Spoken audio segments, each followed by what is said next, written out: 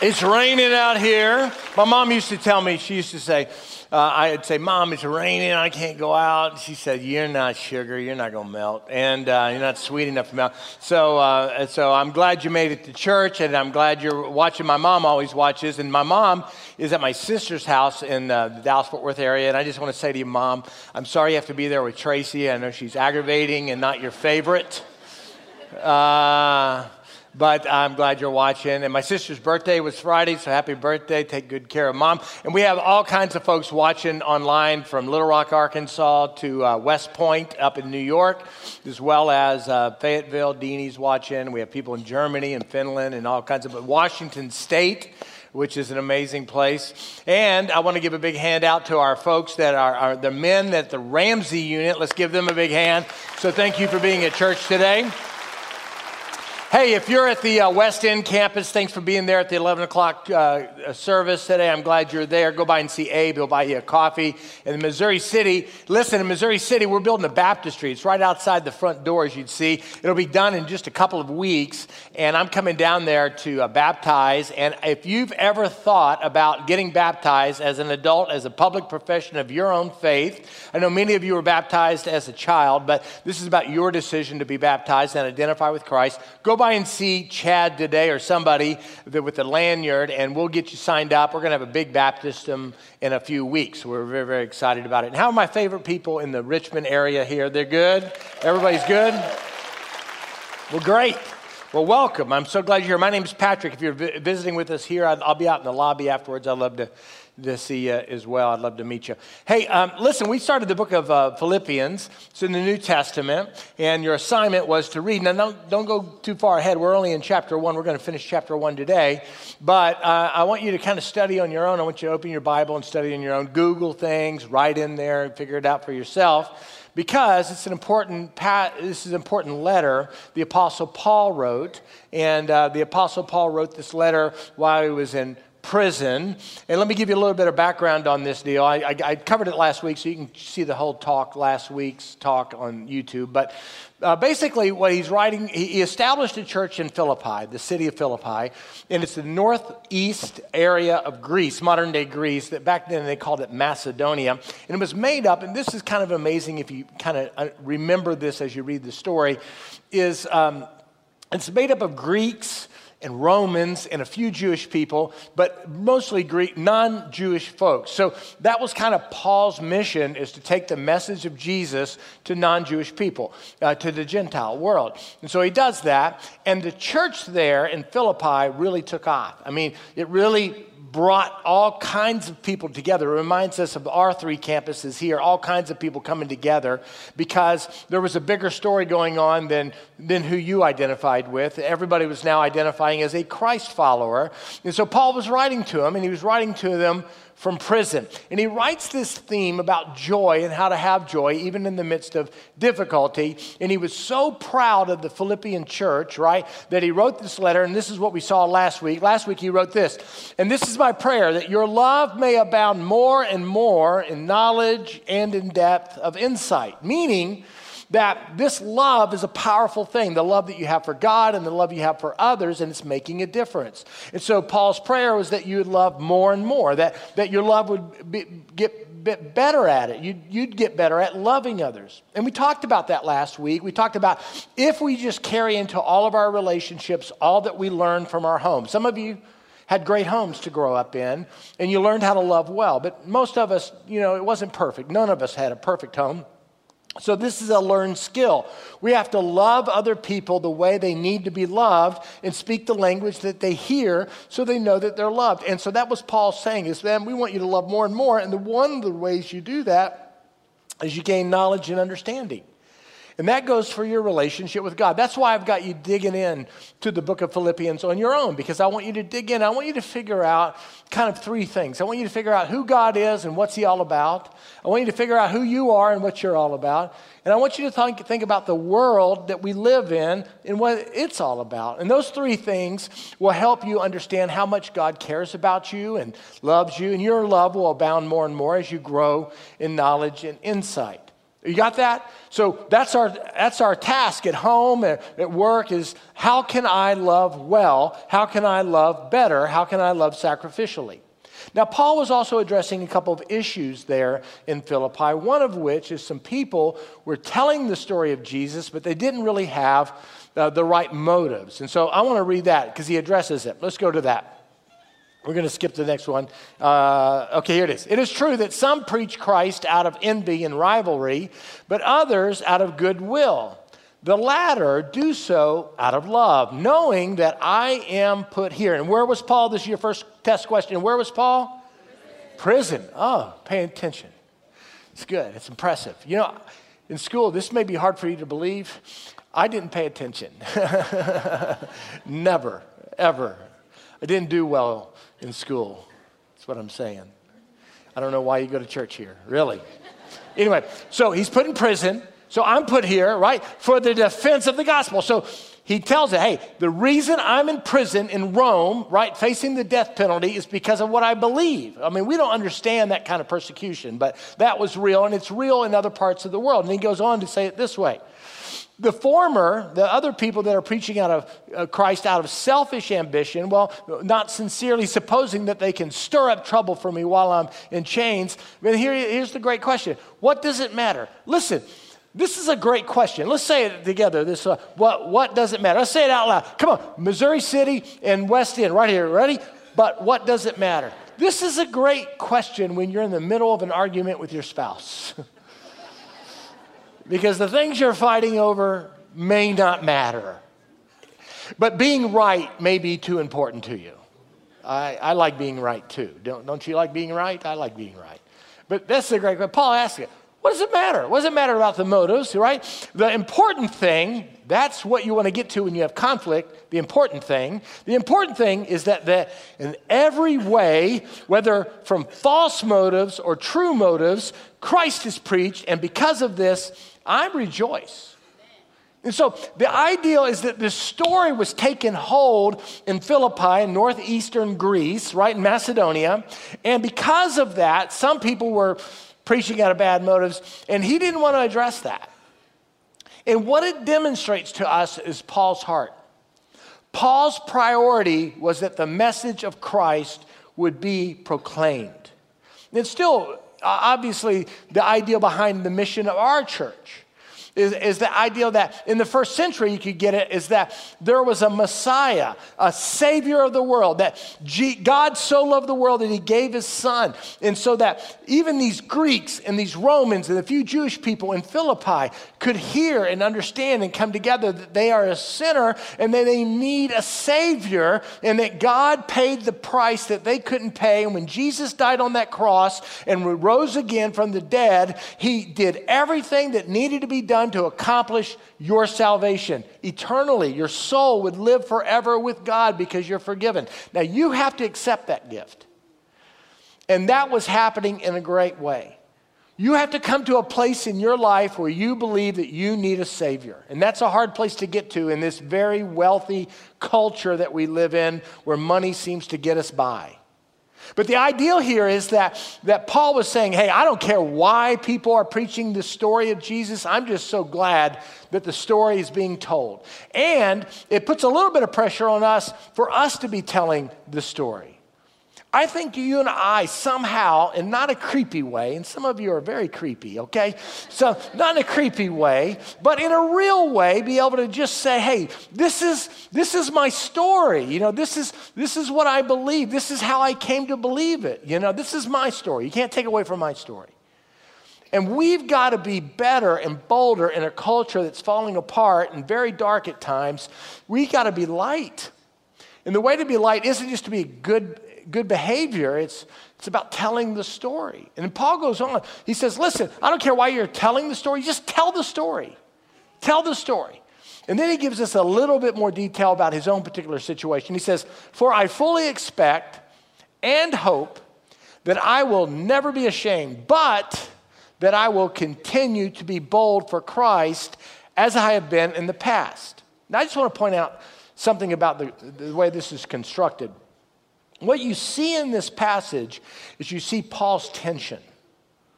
He doesn't make a declaration here, I will never be ashamed. He says, I hope I'll never be ashamed. Now, where was Paul again? Prison. And he was facing death. And you could tell the tension that he hoped and he prayed that he would not crumble under the pressure and the reality of losing his life. Now really, all he had to do is to get released, is to tell him, kidding, I'm not, all that Jesus stuff, it was just a phase I was going through. And he hoped he would never do that, even under the real possibility, and eventually he did, losing his life. He says, I hope I'll never be ashamed. I hope that I'll continue to be bold as I've been in the past. And I hope that I trust that my life will bring honor to Christ whether I live or die. Whether I live or die. It's really not up to me, right? I mean, I don't have as much control as I thought I had. It's not up to me. I mean, I'm going to live or die. I mean, whether I live or die, I'm going to bring honor to Christ. And then he goes on to give more explanation. He says, for to me, here's the deal. Living means living for Jesus, living for Christ, that Christ is the center of my life. And the difference is that I'm no longer the center of my life. My desires, my hopes, my dreams is no longer the center of my life, but Christ is the center of my life. And living for Christ is great, and dying is even better. Now, we don't typically think like that. Dying seems to be a downer. You only get to do it once, I guess, It's like, what? Yeah, dying is better. But if I live, he gives some explanation, I can do more fruitful work for Christ. So I really don't know which is better. I'm conflicted. Now, where is Paul? Prison. So he's very conflicted. Like, I'd rather just get this suffering over with and go and be with Jesus in heaven than being in this prison. But he says this, so I really don't know which is better, but I'm torn between the two desires. I long to go to be with Jesus, which would be far better for me than this hellhole of a prison. That would be so much better for me. But, he says, but for your sakes. And what you see here is this very difficult skill set. I'm going to suffer for your benefit. I'm going to do without so you can have. I'm going to say no to me so I can say yes to you. That's what he's saying. But for your sakes, for your sakes, for your sakes, I'm not going to long for heaven anymore, but it's better that I continue to live. And knowing this, I am convinced that I will remain alive so that I can continue to help all of you grow and experience the joy of your faith. And he finishes this passage by saying, and when I come to you again, there's a lot of hope there. To coming back, getting out of prison, you will even have more reason to take pride in Christ Jesus because of what he is doing through me. So in this passage, there's this tension that Paul brings out. Hey, whether I live or die, it's not really up to me. But if I live, man, I'm going to live for Christ. And if I die, I'm going to be with Christ. Now there's a place there. Right? There's a place that the only thing we know is this present world, this life that we have. And because of that, we hang on to it like it's all we got. But Paul had a bigger perspective. He said, no, there's this eternal reality that makes this life have a context that makes it make sense. Paul understood the big picture. Life and then eternal life. There's this reality. I don't know that our faith is growing as fast as Paul's in that prison where we know that heaven with Christ is going to be an amazing place. No more cancer, and no more death, no more heartbreak. Streets of gold. I can't imagine that. The presence of God forever.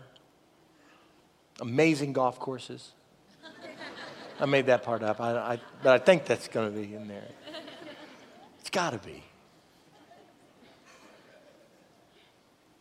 And in this passage, Paul gives us, I think, three things that help us have joy in the midst of suffering. Remember, he's in prison, so joy in the midst of suffering is very important.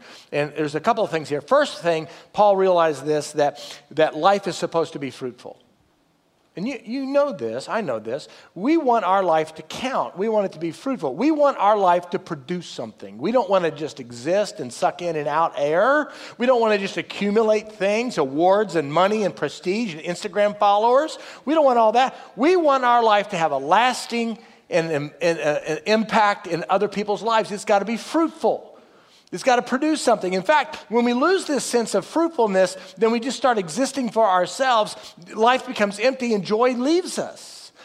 But there's joy because we can see it. And that's what Paul was saying is look at all that God has done in Philippi through this missionary journey I took. Yeah, I'm in jail. But life's supposed to be fruitful. And look at the fruit of this deal.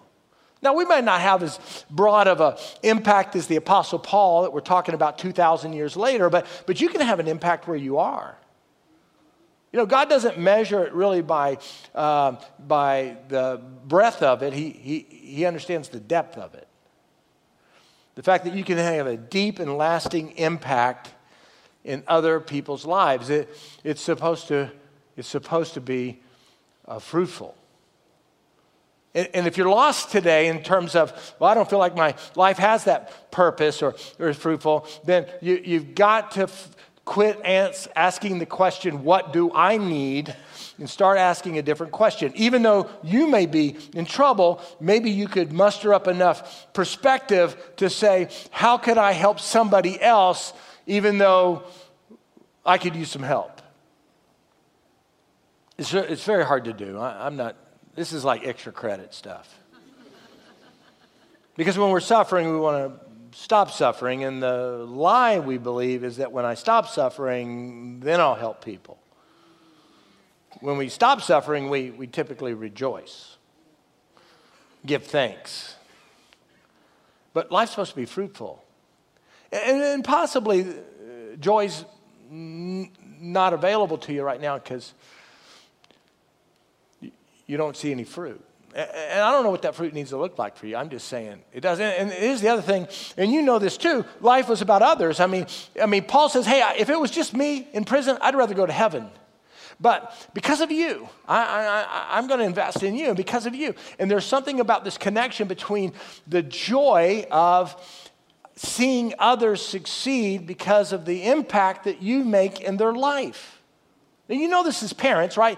Well, you know about suffering because you're parents, right? Because you have children. You know, you have small children, you have small problems. You have big children, you have big problems. I mean, that's it. There's nothing but problems there. But what you understand is you much rather see somebody else when you get to a certain place in life. More joy happens because you've helped somebody else have something that you could have had for yourself. And that's what Paul was saying. On Easter, Keaton's my oldest son, and he was a collegiate golfer and really good. He's a really great golfer. I don't think I've really beat him much since 9th grade. I mean, he's just really a great golfer. But he doesn't have any holes in one, and I do. What a loser he is. How many, you ask? 3. It's not a big deal. And I don't like to talk about it, okay? But the point is, he has none, okay?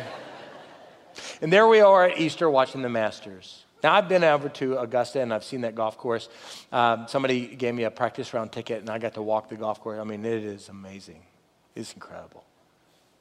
And we were sitting there watching the tournament, and Keaton goes, man, I'd love to play Augusta. Wouldn't you love to play Augusta, Dad? I said, man, I'd love to play Augusta.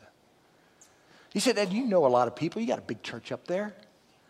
Don't you know anybody that can get you on Augusta?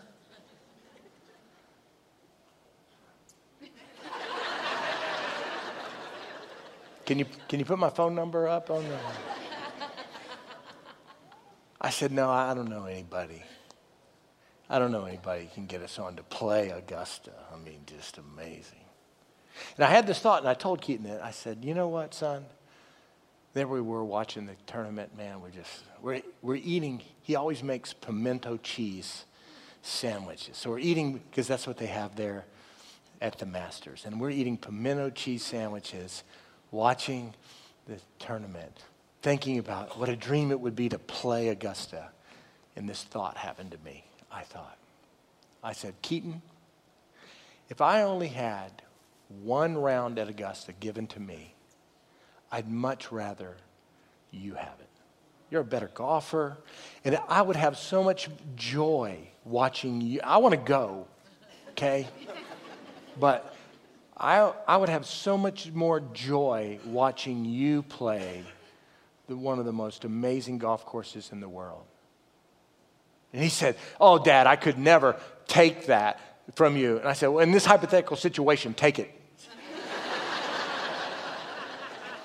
He said, okay, I'm in. A couple days later, I rethought the whole thing. I go, what was I thinking? What was in that pimento cheese? And but it's true, isn't it? I mean, wouldn't you as a parent or a friend sacrifice and give up? Wouldn't it be better for you to witness the joy of somebody else having what you could have had, but you don't want it because what the thing is that you could have had isn't as meaningful as the joy you're giving somebody else? I mean, isn't that the way it works?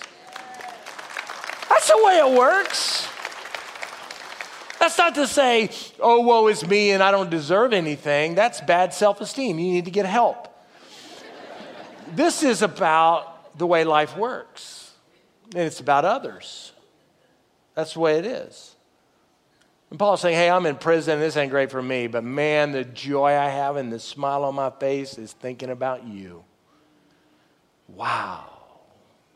And the last thing he figured out was life is eternal. I mean, that's it. I mean, this is just a vapor, he says in another passage, where we appear for a little while and then we go away. I mean, really, no matter how many years you have here on earth compared to eternity, it's a blink of the eye. Now, Paul had this hope because he had this eternal perspective. He had purpose. He had a mission. He knew why he was here. I mean, that's what it is. Our existence, right? Our existence is supposed to make a difference, and he understood that, and he understood that his purpose that came to him came from God, that there's this eternal thing that was happening. He wanted them to have the joy of their faith. And then he says this, he finishes the passage, he finishes the chapter. Above all, here's what I want you to know. Above all, you must live as citizens of heaven. Citizenship is important, okay? So, citizens of heaven, conducting yourself in a manner worthy of the good news about Christ. And he goes on to say, citizens of heaven, he says, then, when you understand your identity as a citizen, whether I come to see you again or only hear about you. Now we see this reality in the passage before. He says, when I come to see you, now he's saying, well, maybe I won't. But whether I come to see you or not, I'm going to hear about what God's doing in your church and in your lives. And I will know that you are standing together with one spirit. Remember, it's a very diverse church. So you're standing together with one spirit and one purpose, and you're fighting together for the faith, which is the good news, the idea that Jesus is the Savior. For you have been given not only the privilege of trusting Christ, this is a gift God's given to you, but also the privilege of suffering for Him. We don't understand that privilege, right? We don't suffer for our faith, but we do understand suffering. But it says this, we are in this struggle together. That's important. You know, when you're in a struggle, it often feels like you're alone, even though you're surrounded by people.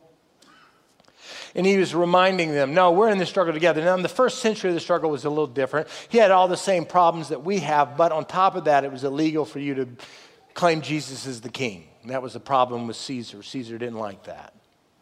And there are people and places in the world that being a Christian isn't great. We have a family here at the Richmond campus that are from Iran. And they tell the story of being in a predominantly Muslim country and how difficult that is to be a Christ follower. So we understand a little bit theoretically, Cuba's not a great place to be a follower of Christ. So we understand a little bit, but we do understand this idea of suffering. And so he says, hey, we're going to struggle together. You have seen my struggle in the past, and you know that I am still in the midst of it because I'm still in jail. And I get it. And he says, listen, our life here on earth is like a camping trip, is what he's saying. We're only here for a little bit. You know, you ever been camping? You should go camping. It's planned chaos. You should take people. Oh, I'm not a camper. You should go. You should go camping. When my boys were growing up, we always went on a backpacking trip to Colorado or someplace like that. And I took them when they were in middle school. And it was awful. In fact, the first day, you know, we hike up, we're going to the Continental Divide, there's not much oxygen, I'm out of shape, you know, that kind of thing. My kids are in middle school, they ain't got no wherewithal for this, and we're hiking up the deal, and we got to camp, and my oldest son, Keaton, well, he threw up. He threw up right there.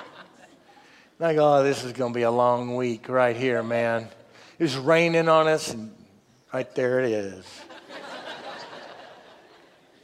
Nowhere to go, nothing to do, he's just like, and it was spaghetti. Okay, I'm sorry, too much information. Then, think about this. Then, the little guide, who's some 25-year-old punk kid, okay, comes up to me and says, to Keaton and I were standing over there, and he just threw up. It's right there.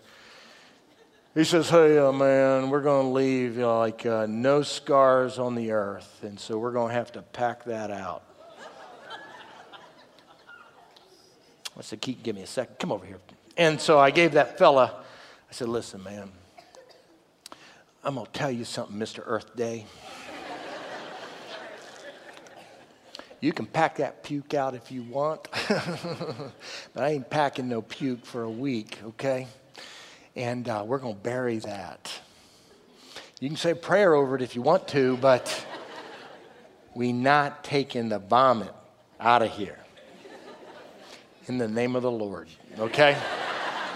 You got to throw that in. It makes you feel like you know what you're doing, okay? He said, well, that's our policy. I said, your policy broken. I want to see the section on vomit because we're not taking it. We buried it. And the rest of the week was terrible, man. Up and down, my kids complaining, blisters on our shoes, raining, awful. Every night, man, we just died in our tent and just, and I could just be there. Every night, we're just like, man, I didn't want to cry. I didn't cry, but man, I wanted to cry. It's like, oh my gosh. Now, we had some great moments along the way. I mean, we saw wildlife, and we got to the top of this mountain. We could see forever. I mean, it was amazing. The weather cleared a couple days, and it was just incredible. I mean, there was these great moments, and then there was just utter suffering. And that last night, I was laying in my bed, and I said, laying in the tent, in my sleeping bag. My kids were, well, they were complaining. And I just said, I can't wait to get home. Next day, we found our road, and the guy picked us up like he said he would, and got on an airplane, and we flew home. And I took a shower, a hot shower. And I got in bed, and I told my wife, I said, Lisa, do not let the children near me at all. I do not want the children around me. And I just laid there in bed, and I thought, man, how good is it to be home. Wow. That's what I think Paul was saying. This world, this life, it's a camping trip. You're going to have some amazing moments, and you should experience all of them. And you got to get out there in the adventure of it all, and you got to journey to places you've never been before, and there's faith involved, and routing and redirections, and there's also rain and difficult times and suffering, and this ain't home.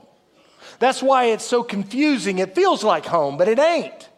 Our citizenship is in heaven, and one day, I don't know when, but one day, we're going to go to heaven. If you've experienced this gift, this receiving of this idea that God paid the price for your sins, you don't have to fear death, and you can long for home. And when you get there, you're going to take a shower, and you're going to lay in bed. And you're going to have a tea time early in the morning for an amazing place. And it's going to be incredible. That's what we longed for. This ain't it. And so when you have that perspective, you kind of understand. You kind of get it. It's not that we don't enjoy. We should enjoy. God wants us to enjoy this journey, this camping trip. They're a lot of fun. There's a lot of memories to be made, lots of pictures to be taken. But the Lord gives and the Lord takes away. And this world's broken and you're broken. And so in today's culture, I don't know, we don't suffer much, but man, for our faith, but there's suffering. We've got to be empathetic. We've got to come together. We've got to pull together. We've got to be united in the purpose. We've got to understand there's this mission, this bigger story. We are our brother's keepers, so we can't let people suffer alone. You wouldn't do that on a camping trip, would you? You'd go help somebody. And that's your God-given purpose. Paul talked about joy, but it was so connected with this purpose idea. Like, why do I exist? I think that's a deep question you ask. And I think you've wondered at times, do I exist just to retire? To make money? To be popular? Do I exist just to have fun? That's my existence? So the question is, where's your citizenship? What are you living for? Maybe that's why you're not experiencing joy. You're living for the wrong thing. Maybe, I don't know. And we all do it. I mean, I'm not throwing rocks. I'm in trouble too, I get it. But I'm just saying that, man, we got to figure out that we're just passing through and we want to make a big difference in people's lives on the way through this thing. And somehow, it makes sense. And together, we can live out this idea of purpose and meaning in the midst of suffering. We don't have to have everything go our way to feel good about where we are and who we are. We can understand that in this world, we're going to have trouble. I get it. I know. But this isn't our home. I can't wait to get home. But until then, let's live for Christ and see what happens. Let's pray together. Will you help me pray? Let's pray together. Father in heaven, we thank you so much for Paul in prison talking about joy. What an amazing thing. And if you're here or West End or Missouri City and you've never given your life to Christ, maybe at the Ramsey unit, you should do that. You don't have to fear death. All you have to do is be forgiven. You don't have to be perfect. You just say, God, forgive me. I believe Jesus died on the cross for me, buried, and rose again.